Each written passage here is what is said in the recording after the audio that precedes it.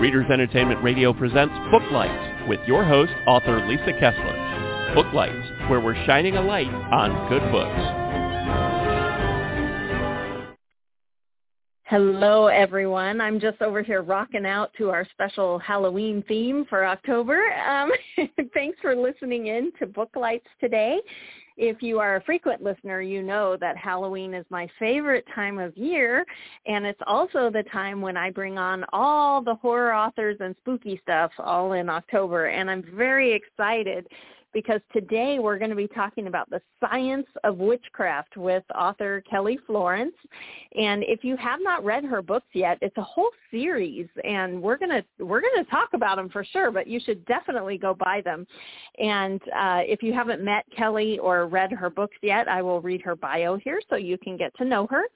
Kelly Florence is an American author, screenwriter, and podcaster.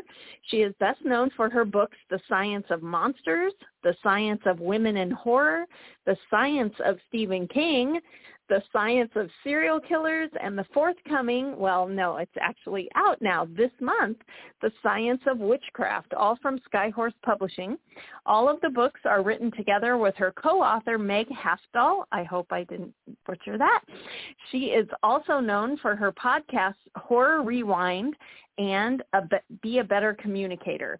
I did put a link to her website there, so definitely go check her out and sign up for her newsletter. And without any further delay, are you there, Kelly? I'm here. Thank you so much for having me. Thank you for being on. And before the show, we were talking, and you're actually in Salem, in the witch country right now, right? Yes, we are here for a book signing on a part of our book tour, and it's our first time in Salem, and we couldn't be more thrilled. It's just perfect. Oh, I love that. And my new series is set in Salem. So in April, I was up there book researching, and it was so beautiful. Super cold still in April, but so beautiful. Everyone was so nice. Are you loving it? And I bet it's all decorated, too, for Halloween. Yes, everything is Halloween themed. We couldn't believe every shop and restaurant we've been into so far has Halloween decorations everywhere, and especially witch ones. So we're like, this is perfect. Yes. Oh, my gosh.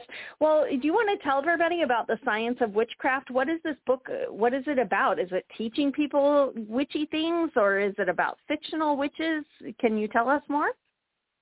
Sure. So with all of our books, what we look through is the lens of science, and we usually start with films, so films based on witches. And then we look at the history, the true science, culture, lore behind these topics that are explored in that film.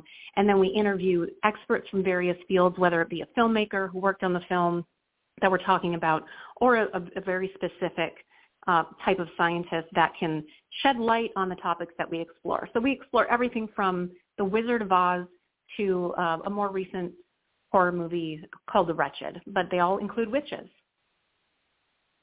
I love that. And so is Hocus Pocus represented? You know, we didn't cover Hocus Pocus because there were so many witch movies and TV shows that we covered. We didn't cover it, but of course we know people love Hocus Pocus and Hocus Pocus 2, and we're excited to see everything Hocus Pocus related while we're here in Salem. Yes, they have a Hocus Pocus tour up there. Oh, yes. So many things to do. Right. So why were you attracted to like the science of it? I know all of your books are the science of. Are you a scientist? Do you love science? How did that all come together? So my co-author and best friend, Meg, and I, we didn't know each other growing up, but we found out when we met that both of us, throughout our childhoods, we always loved scary things. And every time we would see a scary movie or read a scary book, we were the kind of girls who would go to the library after and look up research about the topics. And so it might have been about psychology, or it might have been about the real history, or it might have been about the cultural lore. And so we were always fascinated by those things. When we got together, it was the first time we met someone else who had all of these same interests. Meg is a horror fiction writer, and I'm a communications professor, but we realized coming together for our podcast, we were talking about these subjects, so we're like, why don't we start writing about them? And we realized no one else had been covering horror through this science lens, so it was a perfect fit, and now we're currently on our 6th book. Oh, I love that. And when I was getting ready for the show, I had seen, and you and I were talking about it, the Science of Stephen King, and I've read a bunch of Stephen King, and I was going, well, isn't most of it supernatural? But what kind of science did you guys find? Yeah, so that was the fun part about researching for the Science of Stephen King book. First of all, part of it is biographical. So we talk about what was happening in his life at that time that inspired him to write the stories that he wrote. And oftentimes it was based on an article he read, a news story he saw on TV, just a tidbit of something real that happened in his life that then inspired him to, twist it a little bit and make it maybe into supernatural, but definitely explore some of those truths that he was thinking about and keeping him up at night. So we explore everything from time travel. We interview a physicist. We talk about aura photography in his book. He talks about auras and all of these different subjects. So some of it is based in truth, and that can be scarier than fiction. Yes, yeah, for sure. Anyone who has read The Stand and then lived through COVID knows that it's a little terrifying. Yes, absolutely. And I mentioned we're literally finishing up that chapter in March of 2020. And I had begun the research earlier before we even, thought COVID would be a thing. And it was talking about some of the methods that people were using to cure the flu of 1918. And one of them was from a doctor in Minnesota. And he swore that squirrel soup would cure everyone. And just find some squirrels, make some soup out of them, and you'll be fine. Of course, we don't recommend doing that, but at the time, he was like, you'll be fine. It made us look at squirrels differently that spring. Like, was he onto something? I don't think so. No, I don't think so. Well, what kind of science did you find behind the witches? Yeah, so everything from, like I mentioned, we talk about everything from Wizard of Oz to very current things. When we were looking at the legend of Sleepy Hollow, we were learning about, looking at witches making potions and spells with herbs and things found in nature. So we interviewed an indigenous ethnobotanist who taught us and made us look at the world in a different way. And she was saying all of these things have been passed down through generations, mostly by women. And there are, of course, healing properties in nature that are science-based. But it started to become, considered witchcraft, quote unquote, when men started getting into the field of medicine and science and thinking that the women were performing some ritual that, was outside of the norm. And so it's interesting to look at it in that scientific lens, and that it's not, even though it might have been considered witchcraft, it's always been based in science. Right, and I had written down to ask you witches versus the patriarchy, because when I was writing my series, starting my series, I was doing a lot of digging into, the history of when was the first time that people, actually deemed someone a witch and all that kind of thing, and it's always the men. Right. So I feel like there is, men are somewhat threatened because women produce life, and I think it probably started there, and then that women could heal, and there's this power we don't understand. Do you guys dig into that in the book? We do, and that was, some of the hard history to uncover is what really happened to women who weren't doing anything, based in the occult, for example, but just seen as an other, in quotes, right? That because she was doing something different, she must be a witch or she must be hysterical, and things, everything from disobeying your husband or not wanting to get married or not wanting to have children or not being able to bear a child. All of these things we understand through our current lens as natural and normal, but if you were outside of the norm, then you must be a witch. Right, right. Well, and also, when did the now I don't have my notes in front of me, but I know there was a time when the church got involved and they decided that, they were the ones who hooked it up to the devil and the occult, because it's always been plant-based and all this, so were you guys able to dig into, when this got hooked up with worshiping the devil? Because realistically, it was people who were good with plants, right? Right. And, a lot of people think, they just assume Salem, which, where I am right now, that was the beginning of the witch trials. But Europe has an extensive history, and it really started, probably before, but there are over there. Mentions, yeah, there's mentions in the Bible, of course, of the word witch. But then also the Witch Hunter's Guide, when that was written, that really, listed out all the criteria for the things to look for in women. Most specifically, there are some men who were accused of witchcraft, but mostly women, and the things to look for. And, that really set everything back. Yeah, for sure. And in Europe, it went even further than really what happened in Salem. And I wonder if, sometimes movies and TV, take that as well. They get their power from the devil and that kind of thing. And when does magic come into it besides just plants and things? Yeah, so there's mention throughout history, as I said, and then there's was a sort of a wave of spiritualism and people starting to play more with tarot, just casually with each other, and Ouija boards, all of those things that they and still today people associate with witchcraft. But it was more that exploration of spiritualism, and so there's a whole gamut, of course, of what's considered a witch and what people who practice witchcraft and who are Wiccan believe. But we kind of came away with all of our research feeling empowered that to be a witch, to claim to be a witch, it means you're independent, you're strong, you're fierce, and you're going to create your own destiny as opposed to being shut down by the patriarchy. Yes. And also I'm very woo-woo as a person, and I always feel like so much of it is your intention and having that we all have this power. It's, there's so much of us, we're all made from, this energy that Einstein can find no beginning and no end, and we're all part of that.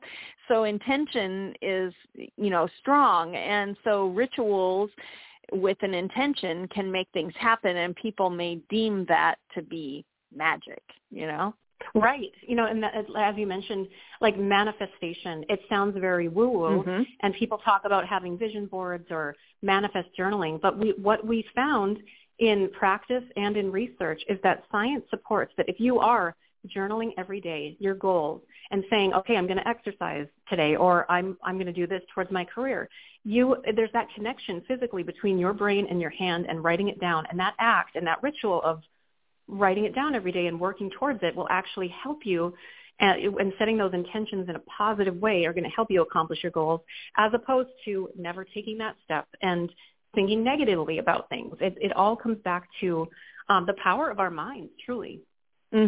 Yeah, and to have that deemed as witchcraft, I feel like a lot of that goes back to that patriarchy, that women are doing this, Right.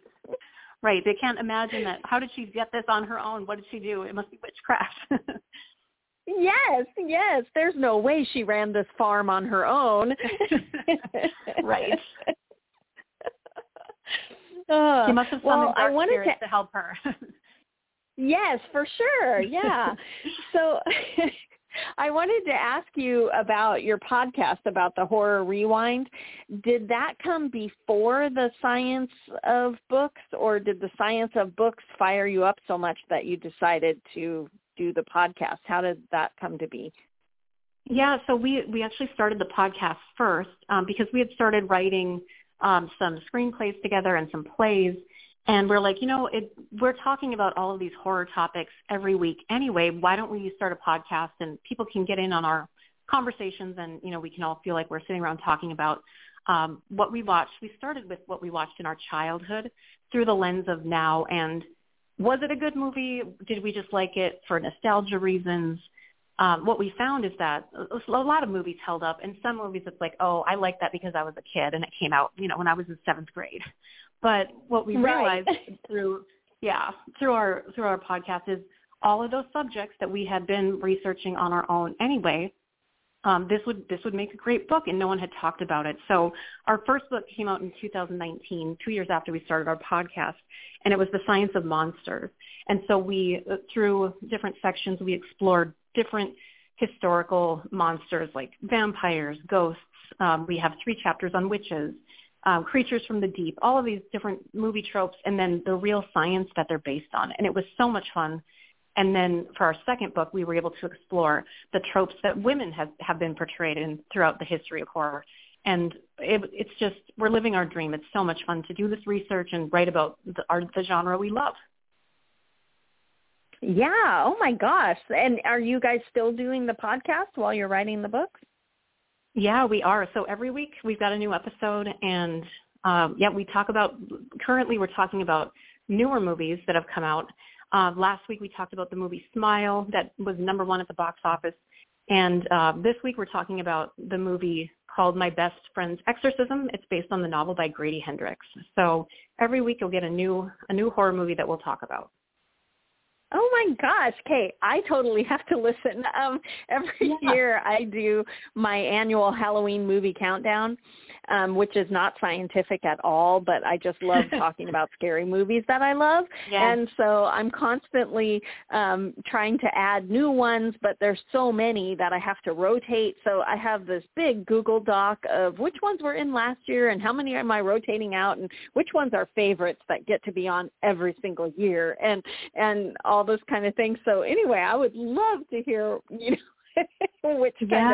which movies you love. This year I added a series. I've never done that before. It's always just movies, but I added Archive 81 from Netflix. Yes. I don't know if you watched it. Oh, it was fantastic. Yeah. I loved it. That time slipping back and forth and it just, I thought that was fantastic. So that was the first time that I had a series in there, but there have been a lot of cool series too, Midnight Mass and all those kind of things. Do you guys talk about those too?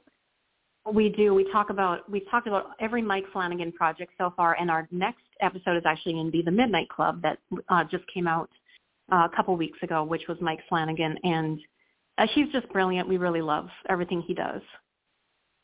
Yeah. I haven't watched that yet, but I want to, and I need to watch, is it Mr. Harrigan's Phone? That looks amazing also on Netflix. So there's so many great horror things. Oh, and Prey from Hulu. I don't know if you watched that yet, but dang, that was good. Oh, I thought that was better than the other Predator movies. Yeah, this is really great. I saw a movie critic say that horror fans will look back at 2022 like we look back at 1982 currently, because it's been such a huge amount of amazing horror movies, and we're so lucky. Like, we're just so thankful because, it's not always a great year for horror, but this year was definitely good. Right. Right. Yes. So, and we're just thankful that people realize. Oh, sorry. I was just going to say we're thankful people realize it's a box office draw. People want to see horror movies and watch horror TV shows, so we're thankful. Yes. Yeah. I think that sometimes I have people in my life who are like, why? Like, my husband's not into scary movies. He likes spooky, like he likes 1408, with the spooky room, but he doesn't like anything with blood. And he's like, why do you do this? And I was telling him it's something about, for me anyway, it's something about being able to live something that I would never want to live in real life. But exactly. I'm very, very interested in what that would be like, watching Stranger Things and things like that. I like the what if of it. I certainly would never want that to happen in real life, but the what if of it always intrigues me and keeps me hooked, Yes, I like to feel scared in a safe way, and that's exactly what it is. I don't want to be in real peril, but I will definitely like to feel scared for the character. Yes, yes. And most often I can leave it when I turn it off too. There are very few that stick with me. The only one I can remember in recent time was that first Paranormal Activity movie. Dang. Oh, yes. I was very bothered after that. Yes, there are movies like that where I have to walk from my living room to my bedroom, which is at the end of a dark hall, and I am picturing every creature that was in that movie I just watched if it freaks me out like that one did, and it's like, oh no, here's my imagination. Right. I need a Disney movie quick. Yeah. Where's Moana? Yes. But yeah, that Paranormal Activity, and it wasn't even the, footprints. It was the video of her watching him while he was sleeping and the hours of it. And he's fast forwarding and she's just sort of wiggling back and forth. And I can remember laying in bed that night and feeling like someone was watching me. And I'm like, well, if they are, I don't want to know. Exactly. And I don't know why. Yes. I don't know why our covers feel like a safe haven, but I will put my covers over my head and just be like, okay, I'm going to be safe now. My foot's not sticking out. It's fine. Yes, as long as your foot's not over the bed, everything's fine. Yep. Do you have any favorite it could be about Halloween or just scary in general that you like to watch every year that are just favorites for you? I watch the original Halloween every year. I think that's, a classic, and you have to watch Halloween. I will watch anything that's on. There isn't necessarily a watch list that I'll watch every year, but I will watch. I've been watching Mike Flanagan or rewatching. I love Haunting of Hill House, Bly Manor, and Midnight Mass, and so I feel like those need to keep in the rotation because they're so good and so scary. Yes. Yes. And I like the campy things too, like Lost Boys. I like to watch that every year. Mm-hmm. Because, the one thing that I hate about Santa Carla is damn vampires. Yeah. And I so just love, him telling his older brother that, wait till I tell Mom. Yes. Oh, we love those nostalgia movies, and also that little bit of cheeky, campy horror. That's so much fun when there's some, real horror, scary things happening, but you get those jokes at the same time, which, makes it fun to watch. Yes. In fact, I don't know if you guys cover American Horror Story, but I think that show has done such a great job writing horror. And when they did the 1984 season, which was basically, an homage to, Friday the 13th and all of the camp kind of, horror movies, but it had so much heart. At the end, I'm like, am I getting misty-eyed at American Horror Story? But I thought they did a great job. Yeah, that season in particular really, really got me too. It's that they balanced that nostalgia and also a little bit of true crime. We interviewed the actor who played Richard Ramirez in that show, Zach Villa, about his process and getting into that character on set. And he was very adamant that no one should ever be a method actor, especially if you're playing a serial killer, but he doesn't believe in it any time. And so learning about, his process of riding away from set every day and letting it go, because I can only imagine what a heavy part to have to portray every day. Mhm. Yeah. Yeah, and he did a great job as well. But that particular season, I was like, it is comically gory, and yet at the end, I was like, oh my heart. Yes, it was good. Yeah, that was a lot of fun. Right? Yeah. So I have to ask, what do you do for Halloween? Are you is this your spooky season, your favorite season? Do you have your favorite Halloween costumes? Do you dress up? Yeah. So every year now for the past, since 2019 when our books have been coming out in October, we've been going on a book tour. So it's like our busy season, but it's absolutely our favorite. Last year we went to the Universal Horror Nights dressed as the Shining twins because we had to have our matching blue dresses, and Yeah, we love The Shining. And then we also dressed as Beetlejuice and Lydia, my best friend and I. And I think, this year I'm going to be a witch because it only makes sense for the Science of Witchcraft being out. Right. How about you? Do you for sure. Yes, I usually do. But my favorite Halloween costume was, as a kid, I told my mom that I wanted to be a werewolf, which is hysterical because it was just last week I was talking with the guest and we were talking about Halloween costumes, and I was like, I write all kinds of werewolves now. What? I never put it together, but yeah, my werewolf costume was something to behold because I told her I wanted hair all over me. And our family had a weaving mill. And so she took the lint from chenille and wool, all the different yarns, because we would throw the lint away every day because it's a fire hazard. And so she started collecting it, and then we double-face taped all of this gray lint all over me, and it looked just like fur. It was on my face. It was everywhere. Do you still have a picture? I thought it was the best. I have not found a picture yet, but I'm sure that there are some. But I got first place at the elementary school costume contest. That was something. Amazing. But it was too funny. I remember. Now I write them. So yes, I was in first grade and wanted nothing more than to be the Bride of Frankenstein. So I think I also won a contest. And then, ironically, in 2020, our book, The Science of Women in Horror, has the Bride of Frankenstein on the cover. And I just thought, wow, this has really come full circle.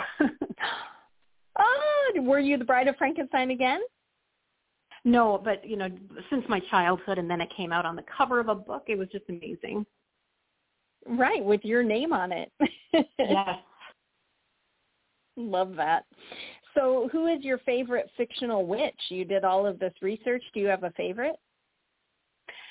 After doing the research and writing about Maleficent, I found out that, her backstory that they created gave her such a rich narrative and character that you actually should be rooting for her throughout the movies. And so I have to say Maleficent is my new favorite witch. I love that. I was really happy with the backstory that they gave her too. I thought that was great. Yeah, and it's it doesn't excuse her bad behavior, but it definitely explains it. And so I like a complicated female character. Yes, for sure. So what's next for you guys? What are you working on? Do you have another science book coming out? Yeah, so we're currently working on our 6th book in the Science of series, and it's The Science of Agatha Christie. And so we're looking at her body of work, and we've only been able to pick out 20 of her stories. She's got, of course, many more than that, but we've picked out 20 and looking at the science and the history that she wrote about. And then it's also, like our Stephen King book, biographical, so you can see what was happening in her life at the time that she was inspired to write the story and what was happening in the world. Oh, my gosh, that sounds amazing. And when is that one supposed to come out? Next October? 2023. I think it might come out before October. We don't have a date yet. Oh, but, okay. It's due soon, so I think it's going to be sooner than that. Okay, all right. You're on deadline and on book tour. Exactly. That's the way it goes, though. It's either feast or famine, as they say. Very true. We would always rather be busy than bored, so we're busy. We'll take it. Yeah, I love that. Well, have the best time in Salem. And before we run out of time, how can readers get in touch with you? Are you on social media? How should they reach out? Yeah, so you can find me anywhere, Kelly Florence. I'm on all social media.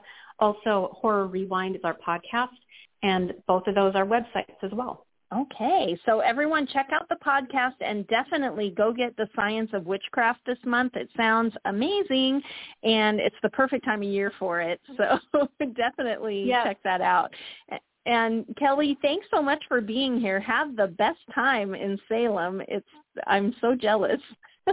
Oh, thank you, and it's so nice to meet a fellow horror fan. Right? Yeah, I'm definitely going to check out your podcast. So thanks so much for being here.